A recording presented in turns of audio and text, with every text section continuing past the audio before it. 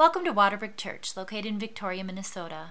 Our new series in Luke, called Glorious Disruption, being taught by our senior pastor, Kevin Dibley, is about when Jesus shows up and turns everyone's world upside down. We believe this study of God's Word is about to turn many people's lives completely around, and maybe even upside down, because that's what happens in the Gospel of Luke.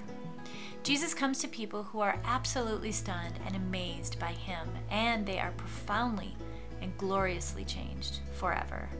Let's begin by praying that this happens here at Waterbrook and beyond for our joy and amazement in Jesus.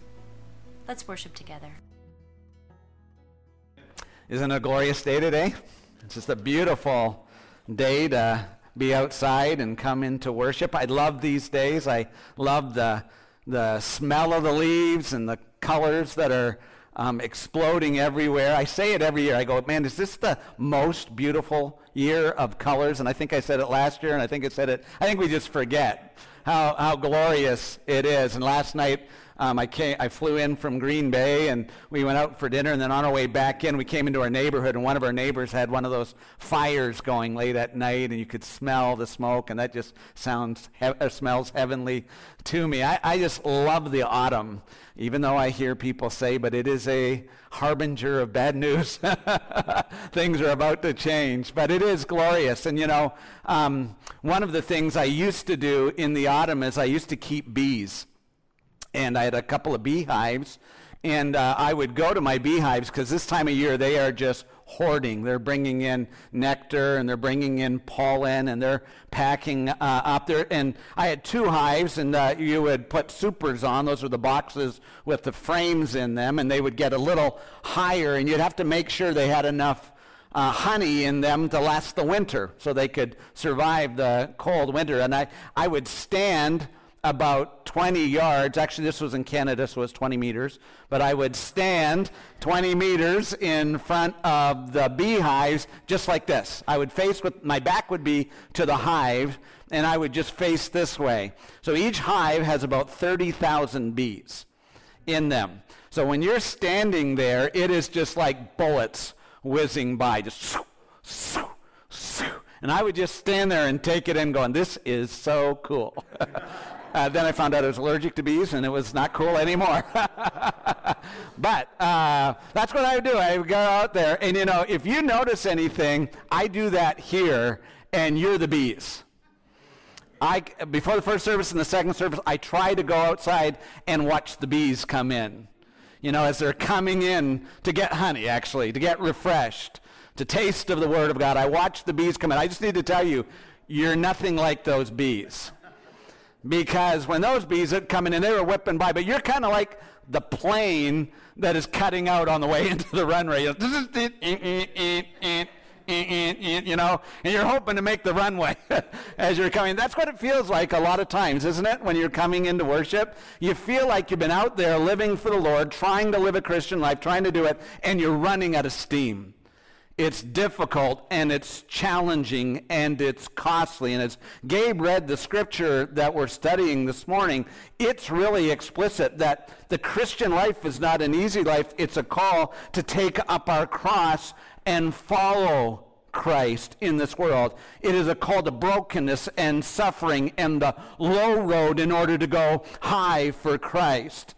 And we need to hear this call in Luke's gospel, because I think a lot of times we get under the delusion that if I'm living my Christian life, it should go like this. That the church should be superpowered in a sense that, we're making broad influence and people around us are impressed with how we're living. Most of the time we're staggering in, thinking, why am I so broken? Why am I so tired? Why is it so hard? When the family was here in the summertime, we got them hooked on the Alone series. And if you've watched the Alone series, it's like 10 crazy outdoors people who go in the middle of nowhere and try to survive the longest. If they can survive the longest, they win something like $500,000. So they get 10 things that they can take with them, and they go out into the middle of nowhere, and they try to survive. But it's always funny because there's this kind of initial zeal, like everybody's going to win. And 3 weeks into it, they're all crying and wanting to go home. It's a great psychological experiment. But I remember one character in particular, this one guy, he was talking with his family. I think he was from North Carolina or someplace like that. And he's talking to his family, and he's saying, when I meet Mr. Bear, he's talking to his kids, I'm going to tell him blah, blah, blah, and he's boasting away there. And then they show him the very first day the plane lands and drops him off. I don't think he even sees a bear. I think he sees bear droppings. He sees bear droppings, and he starts to spin psychologically, and the next thing you know, he's hitting the button. He didn't even get to sleep overnight one night. He was gone. And I think about that because many times in our Christian discipleship, we begin with this kind of glorious sense of, I'm going to live this life, and I'm going to do this thing, and I'm going to be strong. And then the story just goes off the rails, right? Just doesn't go the way we expect it to go, and we start, the plane coming in, sputtering. And I want you to look at this text of Scripture because Jesus has been teaching on humility, and this text is not separate from that. He is going to continue to teach us we have to die in order to live, that death comes before resurrection. But if you look at verse 25 that Gabe read, it says, now great crowds accompanied him. Great crowds accompanied him. So Jesus had just been at the house of the ruler of the Pharisees, and he basically gave everybody a lecture. Just didn't leave anybody out. Went after the ruler of the Pharisees, went after the man who'd said, yeah, at the back. Blessed is he who eats bread in the kingdom of God. He just took each person apart and taught them that the low road, humility, was the way to go. And I think the people heard Jesus calling out the rulers and the people of influence and the hypocrites, and they went, this is our man. This is the guy that's going to do it. He's going to turn Jerusalem upside down. They began to get this great messianic expectation. And as it says, the multitudes begin to follow Jesus. Jesus stops and turns around and says, I don't think this is going to be what you think this is going to be. He's journeying to Jerusalem. He's going to the cross. One commentator, David Garland, says, a big difference exists between simply going along with Jesus, the Greek word sumperuomai, which is used here. There's a big difference between simply going along with Jesus and following him as a disciple. Akalutheo, following him as a disciple. Jesus is saying, do you really want to follow me? You need to stop and realize where I'm going. This is the time to get off the bus if you don't want to go to the cross where I'm going. Listen to Fred Craddock as he writes about this. He says, Jesus is on the way to Jerusalem. But what is the nature of his journey? Is it a funeral procession? Apparently, only Jesus has seriously faced the issue of death. The 12 certainly have not yet grasped it. Is it a march? Very likely, some think so, investing a great deal of emotion in imagining the projected clash. Galilee versus Jerusalem. Peasants against power. Laity versus clergy. Jews versus Romans. Jesus versus the establishment. Is it a parade? Obviously, the crowd thinks so, oblivious to any conflict, any price to pay, any cross to bear. The crowd swell. Everyone loves a parade. What does Jesus have to say to these hasty volunteers? In sum, his word is this: think about what you're doing and decide if you're willing to stay with me all the way. It's a moment of reckoning. Think about what you're doing. Think about where you're going. Decide if you want to go. And he says some really strong things. He says if you don't hate your family, it's not how to recruit, right? If you don't hate your family, your mother, your father, your sister, your brother, your daughter, you cannot be my disciple. You must take up your cross and follow me, or you cannot be my disciple. He gives these exclusive terms to say to them. Now that sounds harsh to us, but you and I have to realize that he's talking to them about the way the kingdom of God is built. And it is not built with mega power. It's built with humility. It's not built with super ego. It's built with humbling yourself to the point of death on a cross. Crucifixion. That's the way. It's that path. Listen to N.T. Wright as he describes what we should be thinking here. He says, think of a leader of a great expedition. He's forging his way through a high and dangerous mountain pass to bring urgent medical aid to villagers cut off from the rest of the world. And he says to the people with him, if you want to come any further, the leader says, you have to leave your packs behind. From here on, the path is too steep to carry all that stuff, and you probably won't find it again. And you better send your last postcards home, because this is a dangerous route, and it's very likely that several of us are not going to make it back. We can understand that. We may not like the sounds of it, but we can see why it makes sense. Garland says this, discipleship requires the uncompromising sacrifice of a cruciform life. To follow Jesus, you must die. To give up your life. So here's the principle that we're going to look at this morning, and I want you to think about. You will never be free to live, you will never be fully free to live for Christ in this life until you have learned to die with Christ to this life. This is what we're called to do. You'll never be free, right? To live for Christ in this world, because Jesus is going into hard places, and Jesus is taking us into low circumstances. You know what it's like. This thing you signed on, if you've been a Christian for any length of time, was not a parade, right? It is not a parade. It's taking up your cross, and it's in those painful places Jesus loves to show up. In these dark and difficult hours and moments that Christ loves to bring his resurrection power and the glory of his grace. And if you want to go with him, that's where you have to go. You have to die. You got to learn to die. You've got to embrace dying as a way of life. It's not what the culture wants. We want to see power. We want to see a great display of miracles and popularity and all of that. And the kingdom advances in painful ways, in dark places, through the glory of grace and the power of the cross. So here's what I want to talk to you about. How do you persevere in discipleship?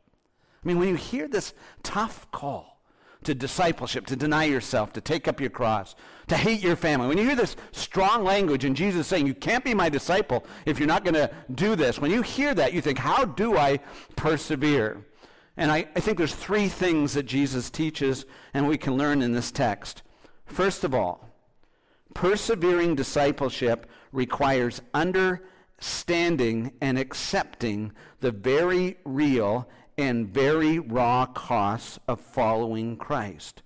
Family alienation and public humiliation or shame. Family alienation. You know, you and I have been made in the Trinity, and what is one of our deepest longings as people made in the image of the triune God? We want to be in community. Amen. We were made for love. We want acceptance and approval. That's built into who we are, made in the image of God, right? Isn't that true of us? And Jesus is saying, here are these deep longings. I've got news for you. If you come with me, the people that you think should love you the most won't. And the approval and acceptance that you want from the culture ain't going to happen. It's going to be quite different than that. It's going to happen in Jerusalem to this group if you follow me, and it's going to happen to anyone who take up their cross and follow Jesus.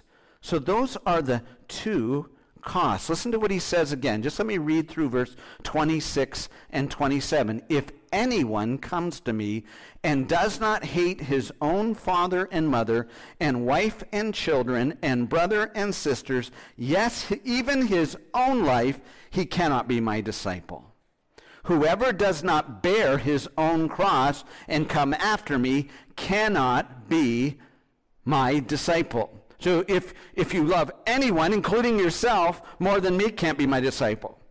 If you won't take up the cross and take the shame of the cross, you cannot be my disciple. So Jesus is saying here, and this is what I want you to hear. We've got to understand, what does he mean, hate your family and hate your life? That's strong language. Here's the first thing. You will never be free to truly love your family until you've learned to hate your family. That is, to choose the love and approval of Christ over theirs. Understand that? You'll never be free to love your family until you choose the love of Christ and the approval of Christ.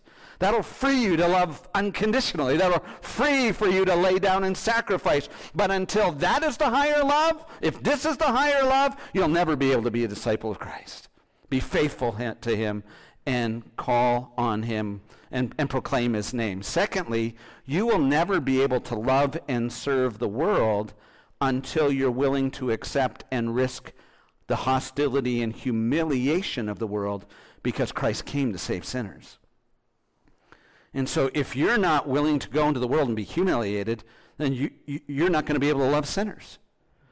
Because the reaction to you, as you have Christ in you, is going to be the reaction that Christ got, which is to ridicule you and to reject you and humiliate you. And this is one of the things I had to learn as a young person. As a young person, as I began to stand up for my faith in high school, I realized I wasn't going to be the most popular kid. And I'd face ridicule, and if I'm not willing to take up my cross and follow him, then I won't have a ministry where Jesus has called me to go and where he's called me to be. So let's just think about this for a second. Number one, family. The loss or alienation of those that you love most in life. The loss and alienation of those who you love most in life. In this text of Scripture, Jesus says that if you don't hate, a man doesn't hate his own father, mother, wife, and children, and brothers and sisters, even his own life, he cannot be my disciple. Now, N.T. Wright explains that this way. He says, Jesus is not denying the importance of close family and the propriety of living in supportive harmony with them. But when there's an urgent task to be done, as there is now, then everything else, including one's own life, must be put at risk for the sake of the kingdom. The kingdom comes first. And there'll be pressure on you not to live for the kingdom and not to live that way and to follow Christ. There's going to be opposition to you in this.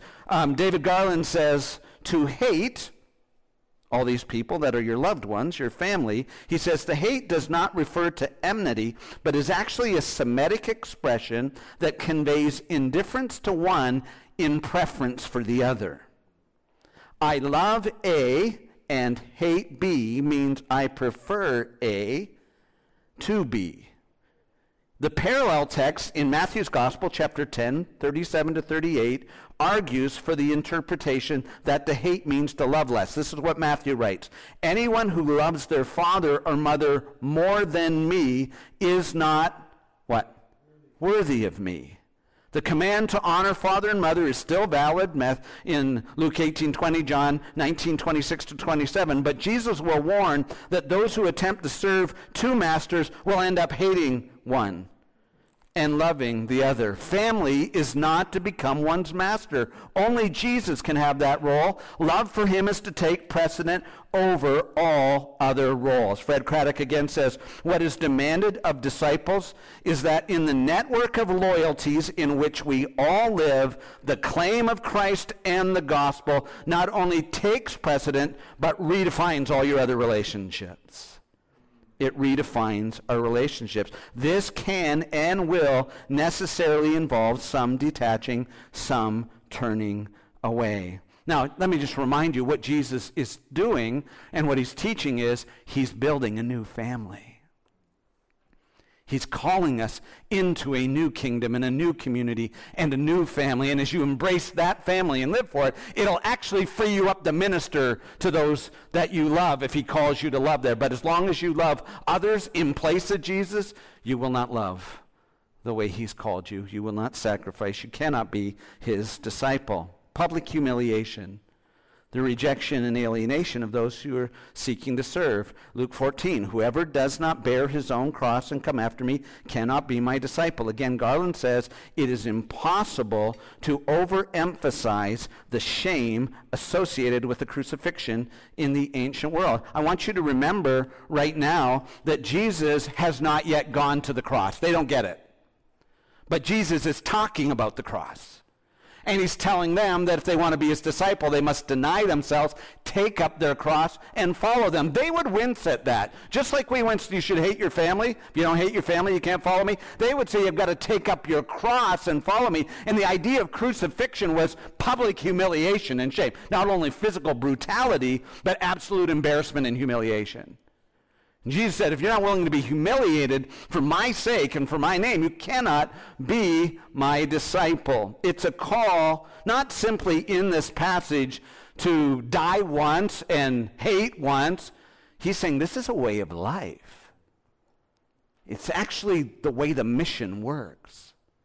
That in order to go out there, you're going to be rejected by those who you would think would love you and approve most. And those you're actually seeking to reach are not going to embrace you with warm arms and say, thanks for showing up with the gospel.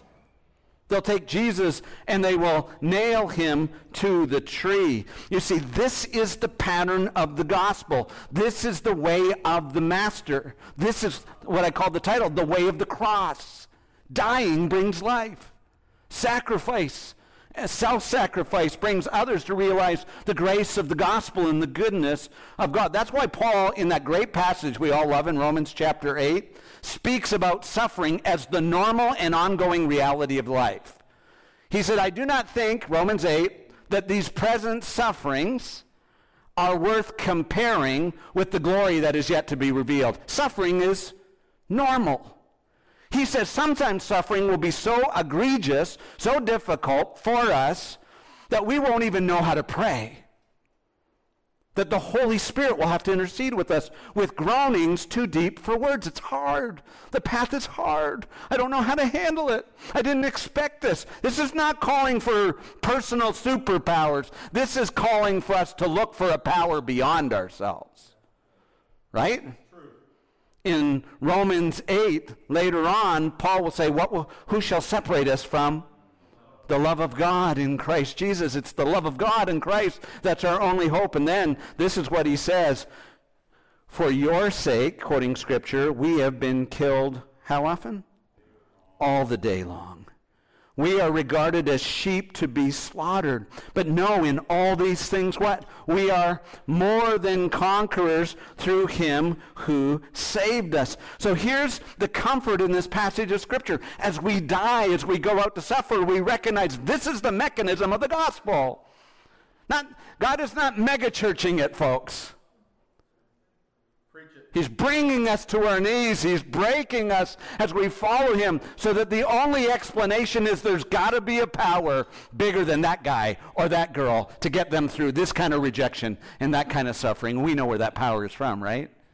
It's the power of a crucified and resurrected Savior. God is making a new family out of this brokenness and sending that family out to the families of the world, that they might know Christ. So last couple of days I've been in Green Bay. And I did go to Lambeau Field.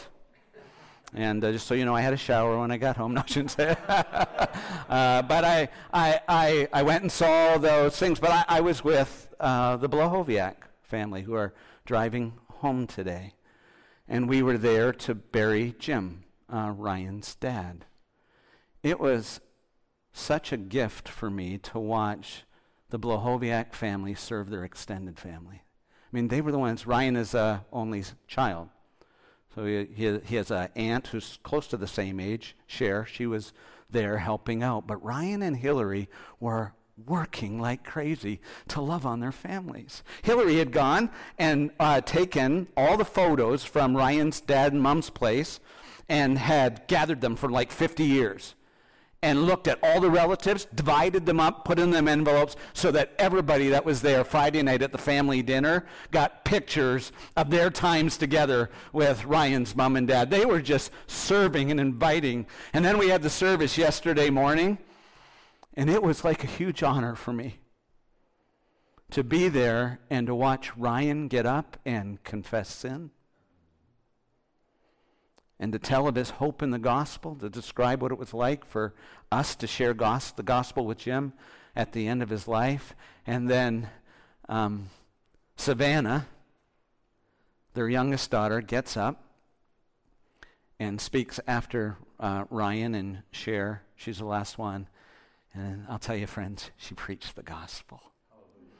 This 9th grader from Waterbrook Church stood up in front of all of her relatives, and she told of the one in John 14 who came into the world that we might, who is the way, the truth, and the life, that if we believe in him, we should not perish but have everlasting life. That little girl got up and preached the gospel. I did not have to say anything, even though I followed her.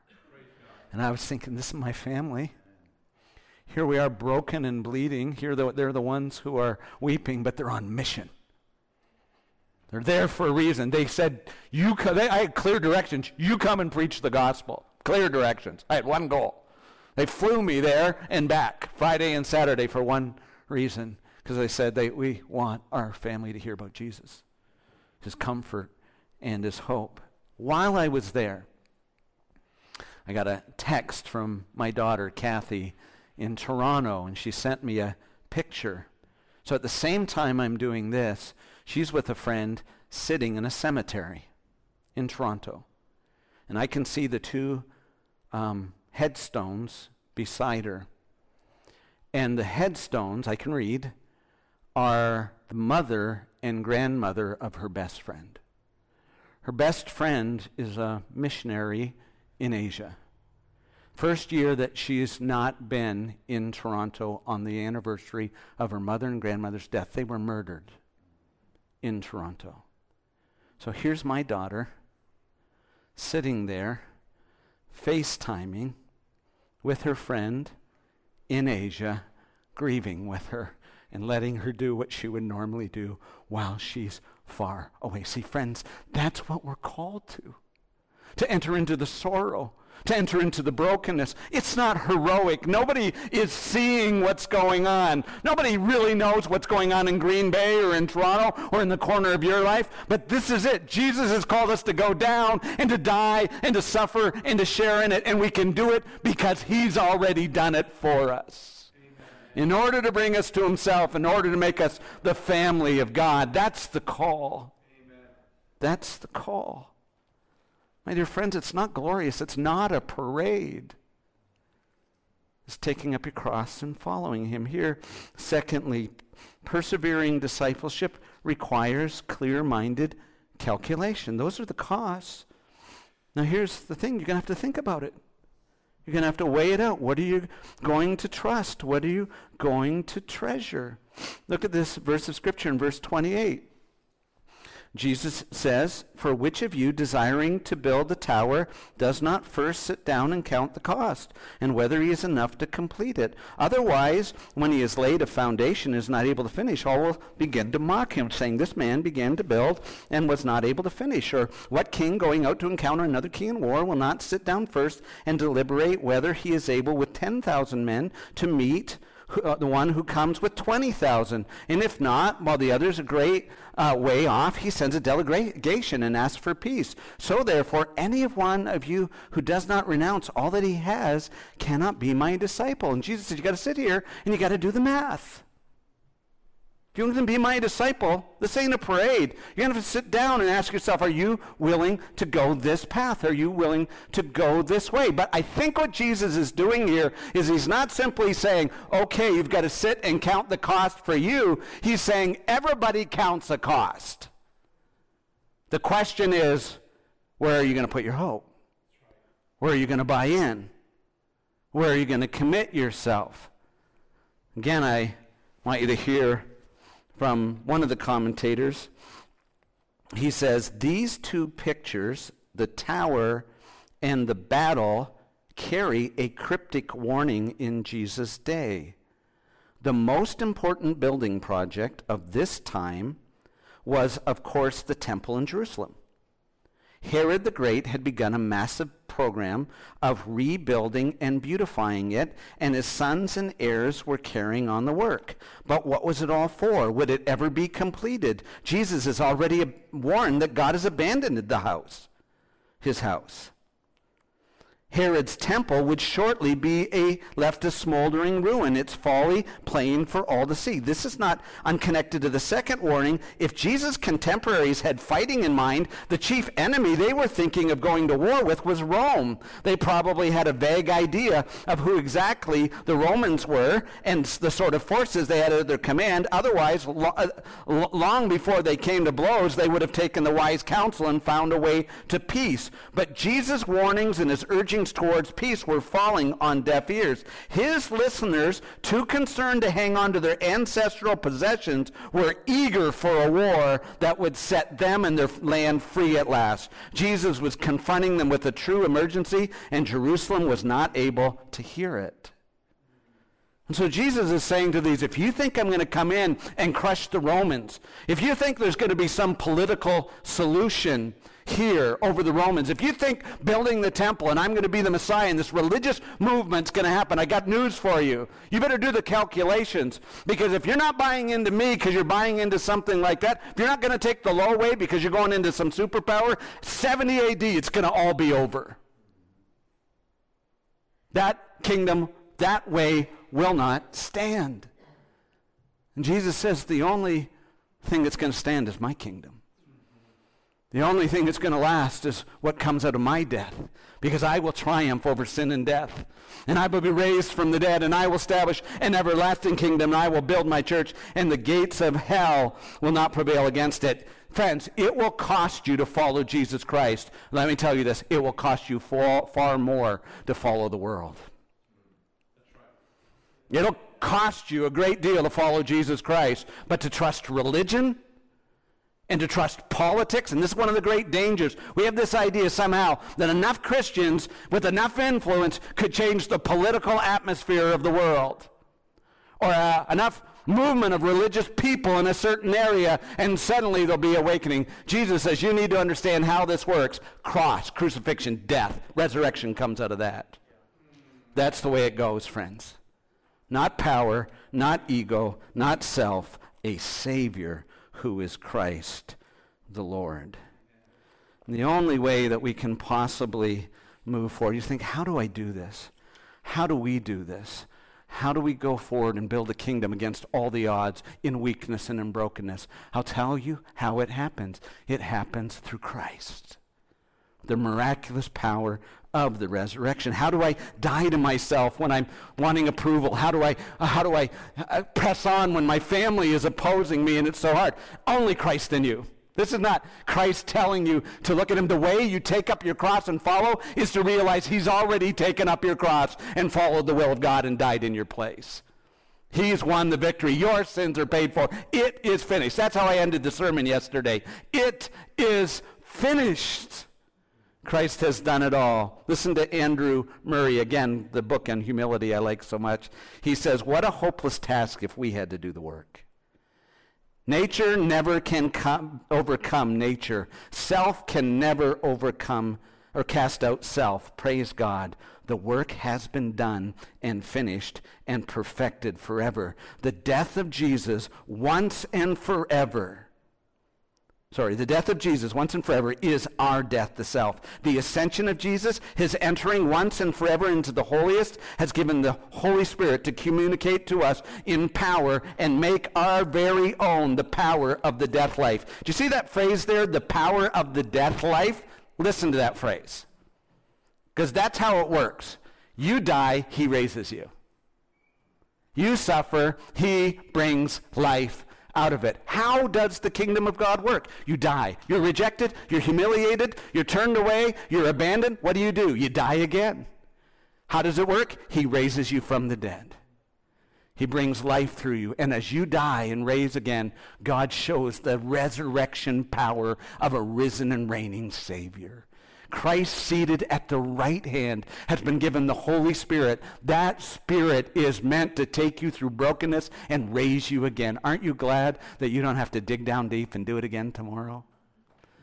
To face the challenges. God puts us in hard places, in difficult circumstances, so that our boasting is not in ourselves, but in Christ.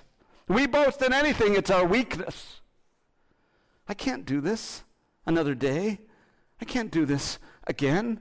We don't look at people and say, I'm a superpowered disciple. We tell them Christ Jesus came into the world to save sinners, of whom I am the chief. Only in his power does this work, but it works. It's how he works, not it works. This is how he works. So finally, this is what we need to see, and this is where Jesus is going. The third thing he's teaching is persevering discipleship is learning the spiritual discipline of renouncing all that you might have, renouncing all that you might have more of Jesus. Let me repeat that. Persevering discipleship is learning the spiritual discipline of renouncing all that you might have more of Jesus. And so this renouncing, Jesus says, unless you renounce all, you cannot be my disciple, is not something you do once when you become a Christian and you're baptized. This is what you do every day. This is what you do the rest of your life. You renounce all.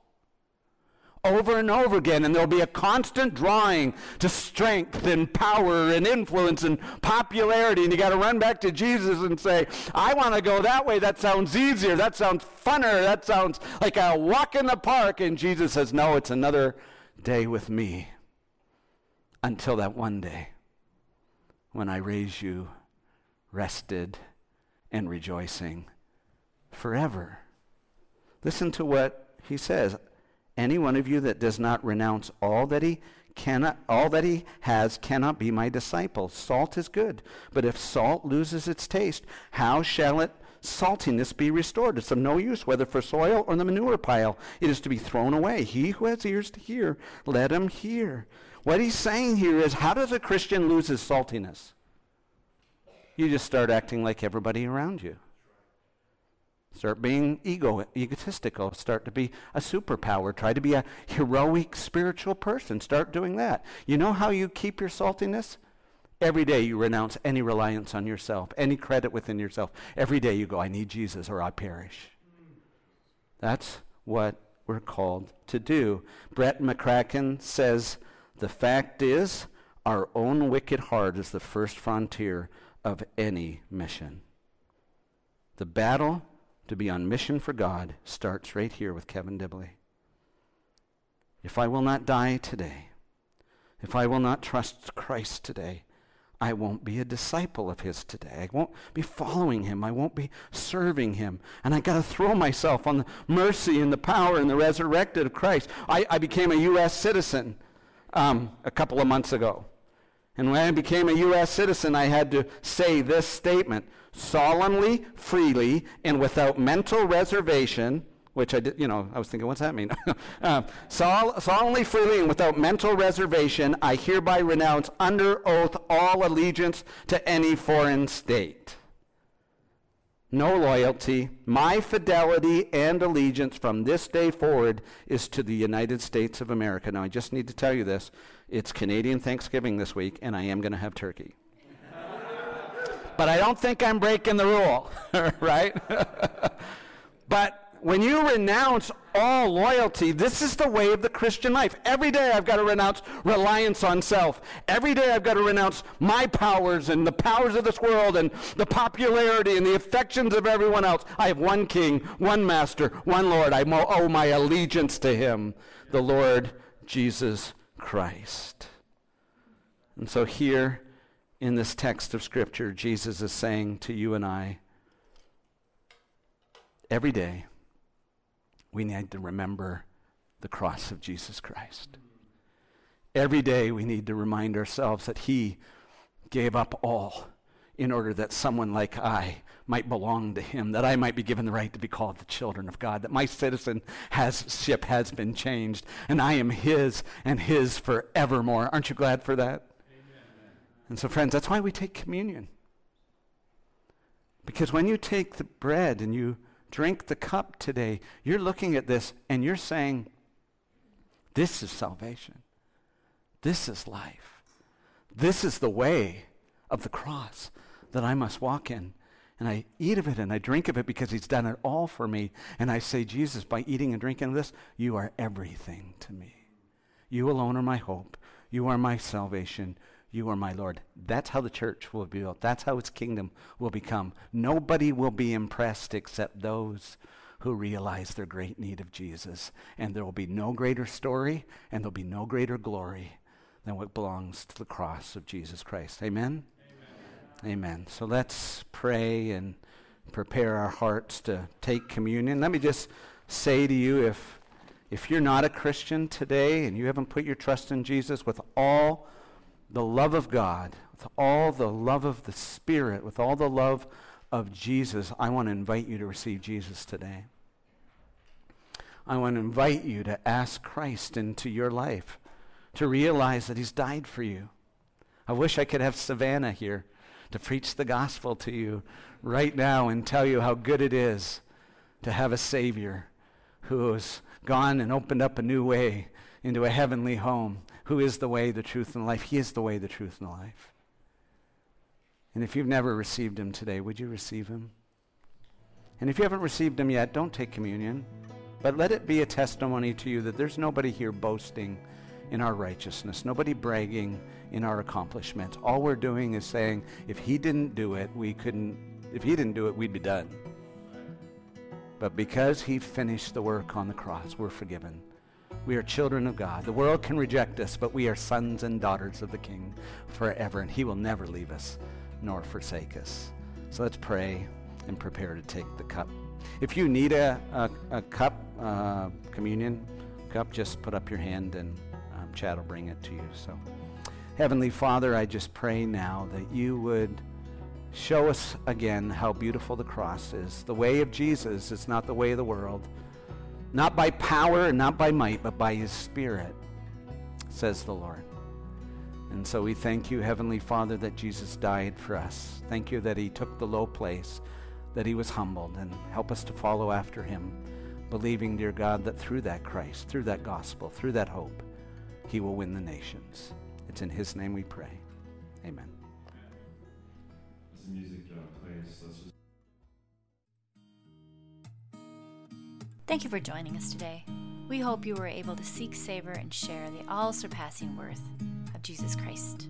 If you'd like to find out more about our church, submit a prayer request, watch previous sermons, go to www.waterbrook.church. Have a blessed week.